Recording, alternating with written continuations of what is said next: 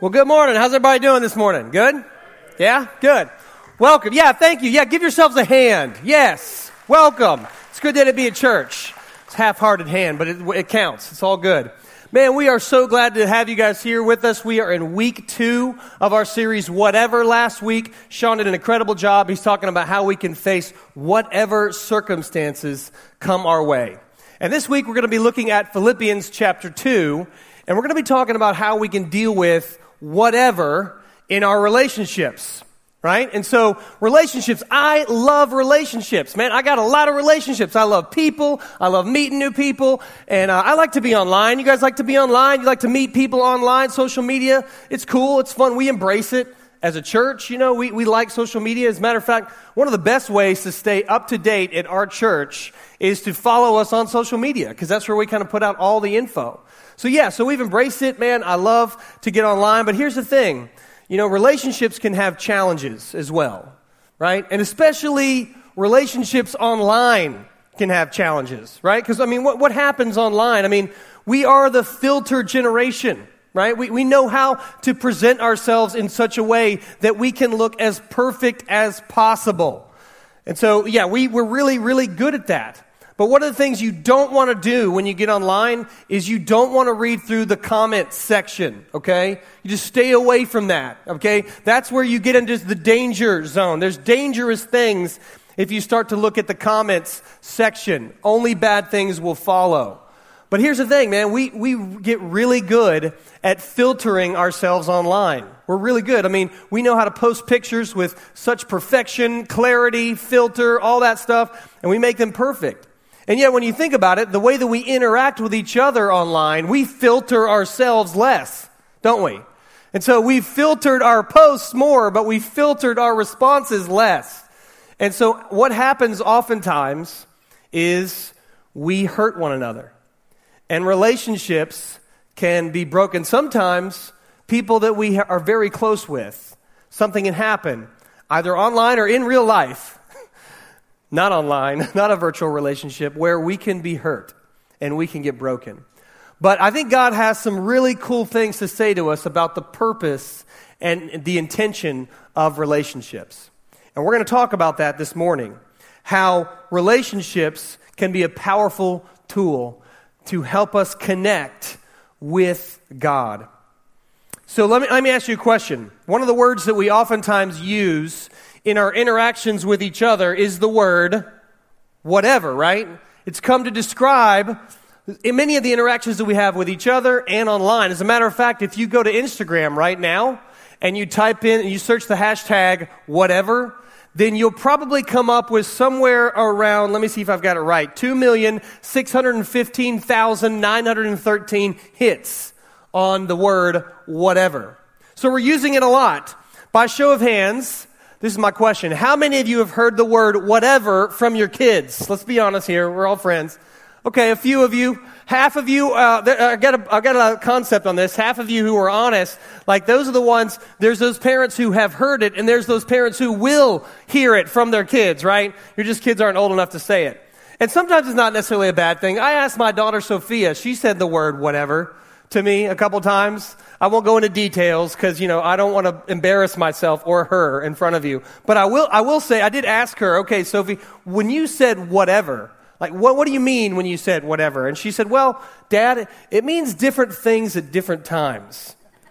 And I thought, wow, Sophie, that's very diplomatic of you, 10-year-old. I didn't raise a fool. My kid's a smart kid, so she's smart. As a matter of fact, I told her I was going to be telling you that, so she probably very much filtered what she was going to say. But I did get into a little bit more deeper and ask her more questions. And so what do we mean? What do we mean when we say the word whatever? Well, we mean a lot of things, don't we? We mean it to mean quite a few things at once, maybe. So some of the ways that I've researched this word, and these are some things that I think we mean when we say the word whatever. I'm no longer interested in this conversation. Like, this conversation's finished. I'm done. Whatever. Right? That's one way. Maybe sometimes it's short for whatever you want, okay? I don't have an opinion here. Whatever you want, whatever. That's fine. Or possibly, and I think maybe most often, it probably means I don't even care about this. Whatever. I do not care. Okay? And then my favorite is I just realized that I lost the argument and I need a way out. right? That's my favorite use of the word, whatever. I'm out of here. Yeah, I just lost, so I got to peace out and find an exit strategy. But interestingly enough, okay, I was looking at Urban Dictionary for a definition here. Don't do that, by the way. I don't recommend looking at Urban Dictionary for anything. But I trolled a little bit, got down in the comment section. I'm just kidding. And I looked up what Urban Dictionary says, whatever it means, and it says this. Okay, this is a word all too often used by Americans to connote a feeling of apathy. Very educational, right, from Urban Dictionary. Not expected. But then listen to this. This is very interesting what Urban Dictionary has to say. The fact that it's used in almost every sentence is not as alarming to many as it should be. And there you have it, guys. It's happened. We have managed to alarm Urban Dictionary. Do you understand the implications of this, right? Urban Dictionary is alarmed. We might as well go ahead and end the world right now because this is a big deal. And so we whatever one another and whatever happens in our relationships a lot. But you know what? God wants more out of us. And so in Philippians 2, we're going to take a look at a passage in which the Philippian church, Paul is speaking to the Philippian church and he's letting them know, hey, look, something has happened to your relationships. Maybe I can even say this. Maybe the Philippians had begun to whatever one another, okay? They'd begun to see one another with contempt. They'd begun to say, I don't even know if I care. And so Paul is speaking directly to relationships, broken relationships, into the Philippian church. And I think he's going to have some pretty incredible things to tell us this morning. So let's go ahead and pray, and then we'll get into the passage. Father God, we love you. We thank you, Lord, for your truth. We ask you to open our hearts this morning. Lord, may we see your truth. Lord, may we be changed by this word, we pray in Jesus' name. Amen. Okay, so we're going to be in Philippians chapter 2. If you got your Bibles, you're welcome to turn over there. We're going to be in chapter 2, verse 1, and I'm going to start reading in verse 1. So, it says, therefore, if you have any encouragement from being united with Christ, if any comfort from his love, if any common sharing in the Spirit, if any tenderness and compassion, then make my joy complete by being like-minded, having the same love, being one in spirit and of one mind. Let's pause right there. Paul is painting the Christian ideal for what relationships are all about. Any tenderness and compassion, any joy. He's giving the Philippian church an idea of what the Christian ideal is when it comes to relationships. And then he says two things that are very important. He says, I want you to be of one spirit and of one mind. One spirit and one mind. Now, what on earth could this mean, Paul? What are you saying, one mind? Because when I think about my relationship, like, for example, with my wife, man, we aren't of one mind about quite a few things, right? I mean, we think differently about stuff. I mean, here's a few examples. My wife likes the beach. I like the mountains, right? My wife likes no beard. I like a beard, right? All right, am I right, guys? My wife likes likes whip. I like no whip. I'm like a no whip kind of a guy. My wife likes chick flicks and romantic comedies. I like action films. Somehow, we've managed to compromise with The Walking Dead. I have no idea how. I'm still confused about that. I don't know how that works, right? I mean, we're of two minds about things. My wife, she likes to get long massages. I like what comes after the massage. We're of two different minds on these things. Do you understand what I'm talking about? I think you do. It's all in the covenant, guys. The covenant is good of marriage. It's important. Get married if you're not married. It's wonderful. So, we don't agree on everything, right? So what could Paul be saying here? He wants us to be of one mind, one spirit. Well, he tells us in the very next phrase, look down in your passage, he says, do nothing out of selfish ambition or vain conceit. Do nothing out of selfish ambition or vain conceit. These are two very important words, okay? We're going to unpack these words a little bit because, you kind of like, these aren't common words that we use every day. Okay, selfish ambition is not extremely helpful. It just means divisive. So don't be divisive. That's important, right? We don't want to divide one another. But vain conceit, we're going to take a look at this word. This is an interesting word. It actually comes from two root words, right? You guys know etymology, right? You remember your Latin, whatever. But this is Greek, and so the two root words, I'm just going to tell you, real easy, won't go into it, but they mean empty, to empty yourself. And then the second one is glory.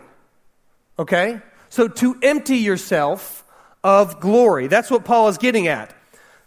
So what does it mean to be characterized by being glory empty?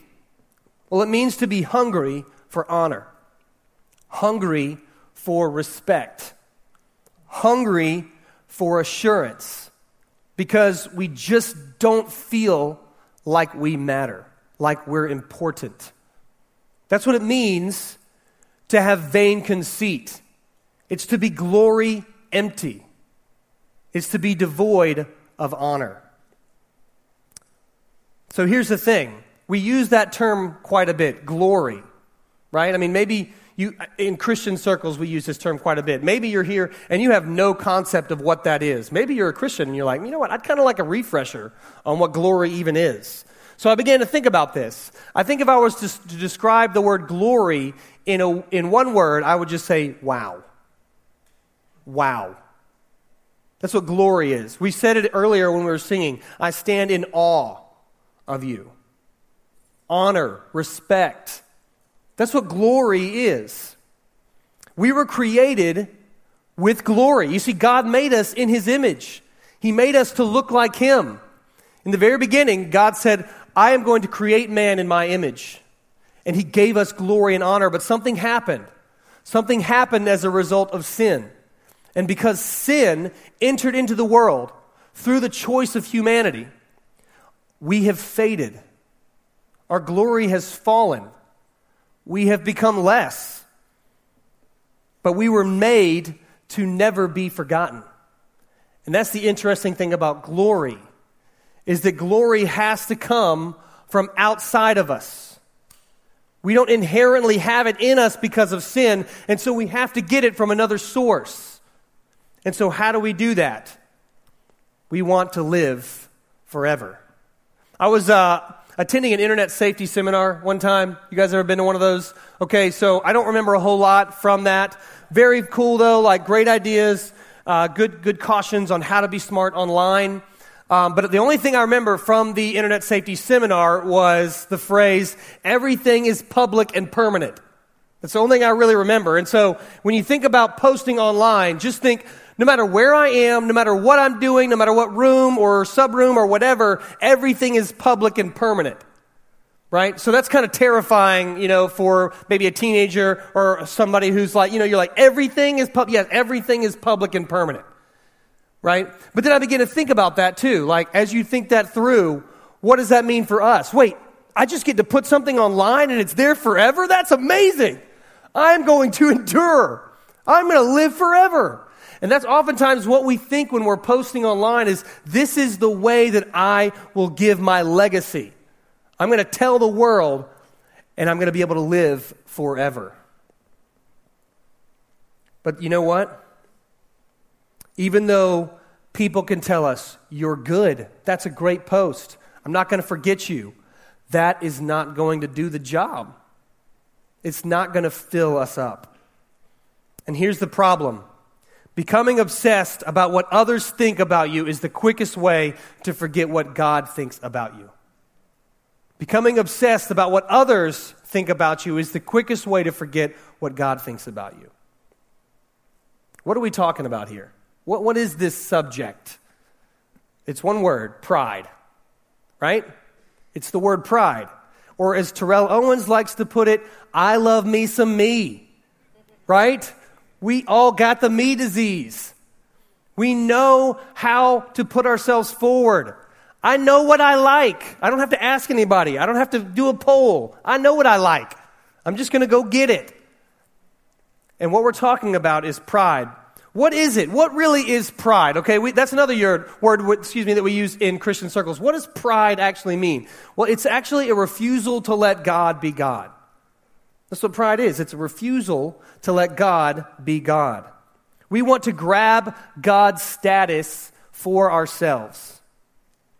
Pride is the grand illusion that we can be our own source of good.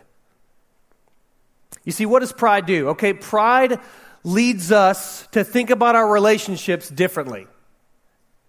Pride leads us to think about people as a means to an end. Let me explain that. We begin to ask the question, how can this person contribute to my need to prove that I count? And so we begin to see other people as a means to an end. Here's another thing that happens. If we have pride, we can't truly celebrate other people's accomplishments. We can't truly take joy in the abilities of other people. Why? Because we can only enjoy something if we have more of it than the next person. That's the way pride works. It only allows you to enjoy something when you have more of it than the next person. And so all these good things, all these wonderful things that God has given us, things like wealth, things like intelligence, things like ability, like athletic ability, or some other kind of ability that you might have in your job, right? All these things, good looks, smart, all that. All of it then becomes perverted because it's not about losing those things. It's about, I have to have more wealth than the next person. Or I have to have more intelligence than this person. Or I have to be better than that person. Or I have to have more athletic ability than this guy or that girl. And it's a never-ending cycle because pride constantly forces us to compare ourselves to one another. Pride is the pleasure of being above the rest. We're driven by comparisons. We have an overwhelming awareness of self. And that can be inferior. I feel inferior to everybody, or that can be I can feel superior to everybody. It's either side. That's the way pride works. It's an overwhelming awareness of self. And Paul speaks to it here in verse 7. He says, where am I at? The screen's got my back. Rather, in humility, value others above yourself. Verse 4, not looking to your own interests, but each of you to the interests of others. In humility, value others above yourselves. You see, pride leads us to use people. Humility leads us to love people. Pride leads us to use people. Humility leads us to love people. And friends, this is the difference in relationships that we're talking about. This is the key. What is humility? Another word, what is humility? Well, in the first century, it meant gentle, modest, deferential. Okay? That's what humility meant. And as a matter of fact, when Paul was using this term, during the time that he was using this term, this was not like it is today in our Christian circles. Oh, you're so humble, Like, good for you, you're so humble. Like, that was not the way that it was seen. During Paul's day, it was very much a derogatory term. They never used it to compliment anybody. It was like a diss. It was like when you wanted to make fun of somebody, then you would call them humble. Why? Because of the way that culture functioned. I mean, it's an old society. They valued strength. They valued stability, and that was based on fear. You'd rather be respected than loved, and your respect came through conquest. And so here in the Bible, we have a total worldview shift. I mean, the Bible uses the word humility 270 times. And so this is a total worldview shift. And let's be honest, that old culture of fear and respect based on stability, based on scare tactics, based on power, that's still at play today, isn't it? It's still at work today. And so therefore, Christian humility is still a radical going against the grain of the culture. It's becoming more and more difficult to be humble. Let's be honest. I mean, think about the implications, right? For your job, for your relationships. I mean, it seems like if you practice this consistently, you won't survive. And yet, this is what Jesus calls us to as a Christian community. So how important is humility?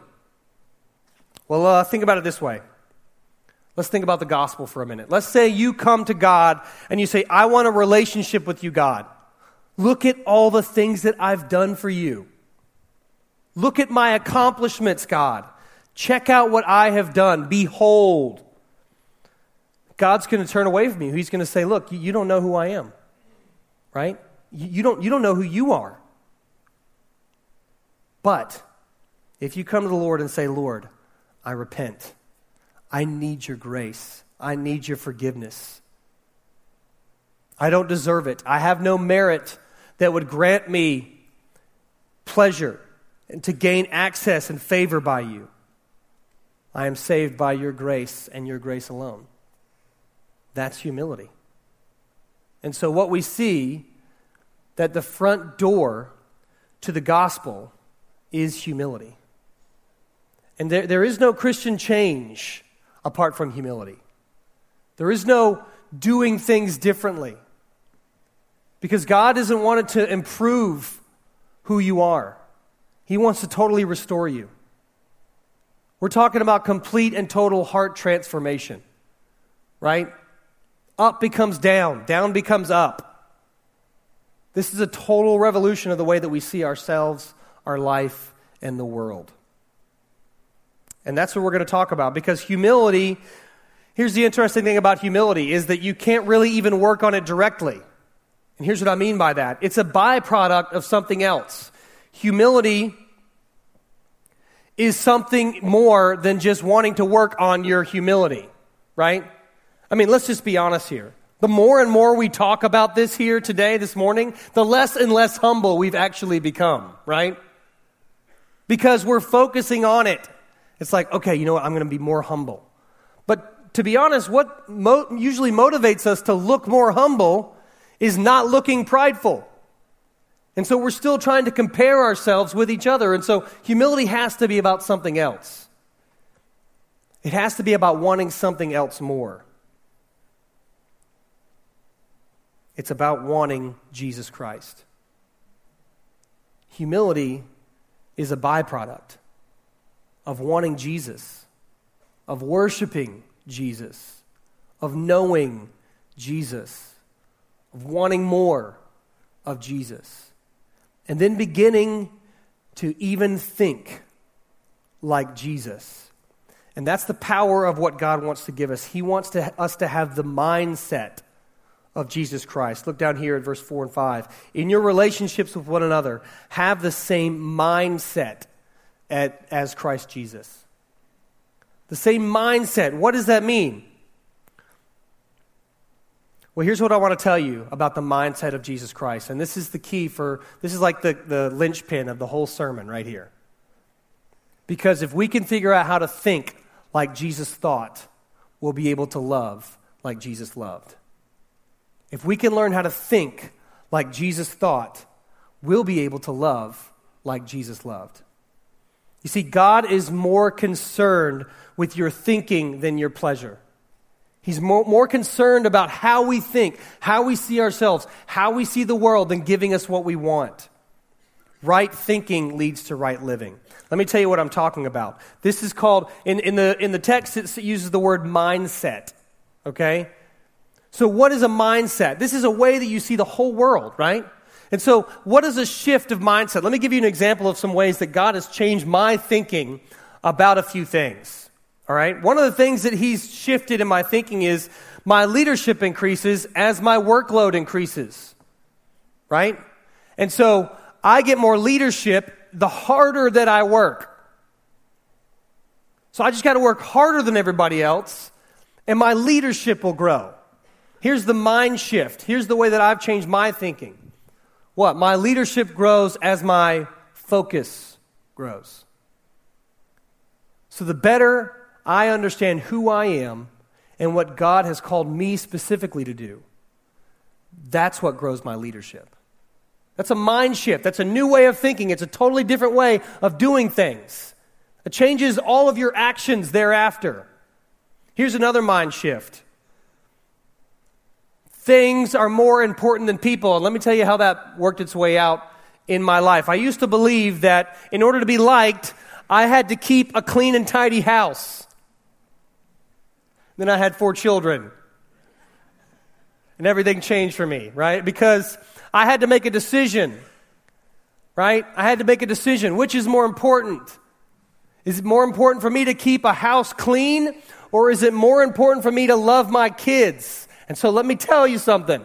You may come over to my house, and you're all welcome to come over to my house, not at the same time. But if you may come over to my house, and you may see the dishes full in the sink, dirty, and you just need to know that what I'm saying to you is I love you more than my things, right? Or I just wasn't, had the time to clean the dishes. I don't know. But either way, people are more important than things, right? Things are more important than people. And that's a mind shift. It's a different way of thinking. We have to change our thinking about how we interact in our relationships. That's what I'm telling you here today. If we can think like Jesus thought, we'll be able to love like Jesus loved. So here's the question. How did Jesus think? Well, it tells us in verse 6. Let's look at it together. Jesus, who being in very nature God, did not consider equality with God something to be used to his own advantage. Rather, he made himself nothing. That's how we think like Jesus thought. He made himself nothing. It's an interesting word here, word phrase. He made himself nothing. It means he emptied himself. That's literally what it means. Jesus emptied himself. Emptied himself of what? What did Jesus empty himself of? His deity? No. He kept his godness. He didn't lose that. What did he empty? His glory. You see, Jesus gave up his glory to come to earth and live as a man. He emptied himself. He gave up his beauty. He gave up his crown. He gave up heaven. He gave up the right to be with God fully. He gave up the wow factor so that he could come to earth for you and for me and give up his life so that every man, woman, and child who ever lived could have the gates of heaven flung wide open. We have to enter the same way that Jesus did. We have to get into heaven the same way Jesus did. And how is that? I said it before, the way up is down. Jesus calls us to go downward. How did Jesus get back to heaven? The way up is down. The way to be truly rich is to give away. The way to truly rule is to serve. That's the way of Jesus. That's how we think like Jesus thought. Interesting word, this idea of Jesus emptied himself. Okay? It's literally the same root word that Paul uses beforehand when he talks about vain conceit, right? Would be glory empty. Remember that? It's the same word. Jesus emptied himself. Kendosis, it's the exact same word. So Paul knows what he's doing here, right? Paul is calling us to something. Vain conceit means that your glory empty. And you feel that. Jesus chose to empty himself of his glory so that he could bring us back to glory in God. That's incredible. Jesus had glory. He had the Father. He had every need that he ever could possibly have met in the Father. He gave up his glory for us. And in that, he modeled for us the thinking that we're to have in all of our relationships. And the greatest glory of all is to give away your glory for someone else. Because that's what Jesus did for us. The greatest glory of all is to give your glory away for someone else. That's the thing about glory. You can't get it from yourself. It has to be given from someone outside. Jesus is willing to give you his glory. He wants to fill you up.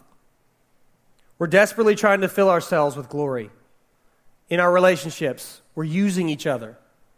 We want to get full off of each other. Jesus says, give that up. Just let that go. I will fill you up. I have been made empty. I have emptied myself so that you can be full. You say, full, Jake? I can be full? Yes, absolutely and completely full. In Jesus Christ. We had no honor. Because of Jesus, we were made honorable. We were orphans. Because of Jesus, we have been adopted as sons and daughters. We had no righteousness, no holiness. We're full of sin. Because of Jesus, we have been declared blameless before the Father. This is the gospel. Jesus was treated the way we deserve, so that when we believe in him, we are treated the way that he deserves. We get Jesus' record. We get Jesus' merit. That's what the gospel is all about. Jesus fills us up. If you think like Jesus thought, you'll be able to love like Jesus loved. And do you understand what God has done to love you and to love me? Do we really get it? I mean, it says it right here. It says, by taking the very nature of a servant, being made in human likeness and being found in appearance as a man, he humbled himself by becoming obedient to death, even death on a cross. You see, he gave up heaven. He gave up his heavenly existence for flesh and bone. And then he went so far as to die for each and every one of us. That's what love cost. That's what love really is all about. That is true love. If you think like Jesus thought, you'll be able to love like Jesus loved. So what does your love cost you? What does it cost you to love those around you? The relationships that you have around you, are they important enough where you will willingly give up what you need to give up in order to love them? Jesus emptied himself so that we can be full. When you are full, it actually becomes easy to empty yourself for the people around you. It's a joy. It's wonderful. And you get to see them be glorified and honored and respected and loved. And you get to taste what Jesus did when he died for the whole world. Now, I want to submit to you a new definition for whatever, okay? Whatever.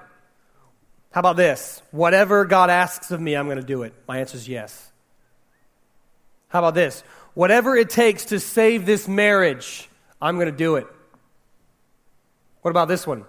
Whatever comes our way, I'm never, ever going to leave you. Or maybe this one. Whatever the cost to me personally, I'm going to love you. Or maybe whatever I need to give up for us to make it, I'm willing to give it up. If we think like Jesus thought, we'll be able to love like Jesus loved. Whatever. Let's pray. I want to invite you to consider your relationships right now. Have you been trying to get your need for glory filled up by others? In your friendships, think about your friends. Have you been using one another? We need to change our mindset. We're supposed to give our glory away. Give up our right to be at the center. Be humble. Maybe you're even at odds in a relationship right now. Humble yourself. Some of you are in marriages right now, and you have been looking to your own interests. You've been considering yourself more highly than you ought. It's time for a mindset change. We have to think like Jesus thought. Jesus gave up his glory. He gave up his needs for the sake of others. We need to stop looking towards our own interests in our marriages. We need to consider our spouse more than ourselves. When was the last time you tried to see the needs of your spouse as more than your own? We need a mind shift. We need to humble ourselves. In your work environment, maybe you've been climbing that corporate ladder, not caring who you've stepped on to get to the top. You've seen people as a means to an end, to justify your own career. We need to change our thinking. We need a new way to see people. Jesus went low. He was freed up to go down. He humbled himself.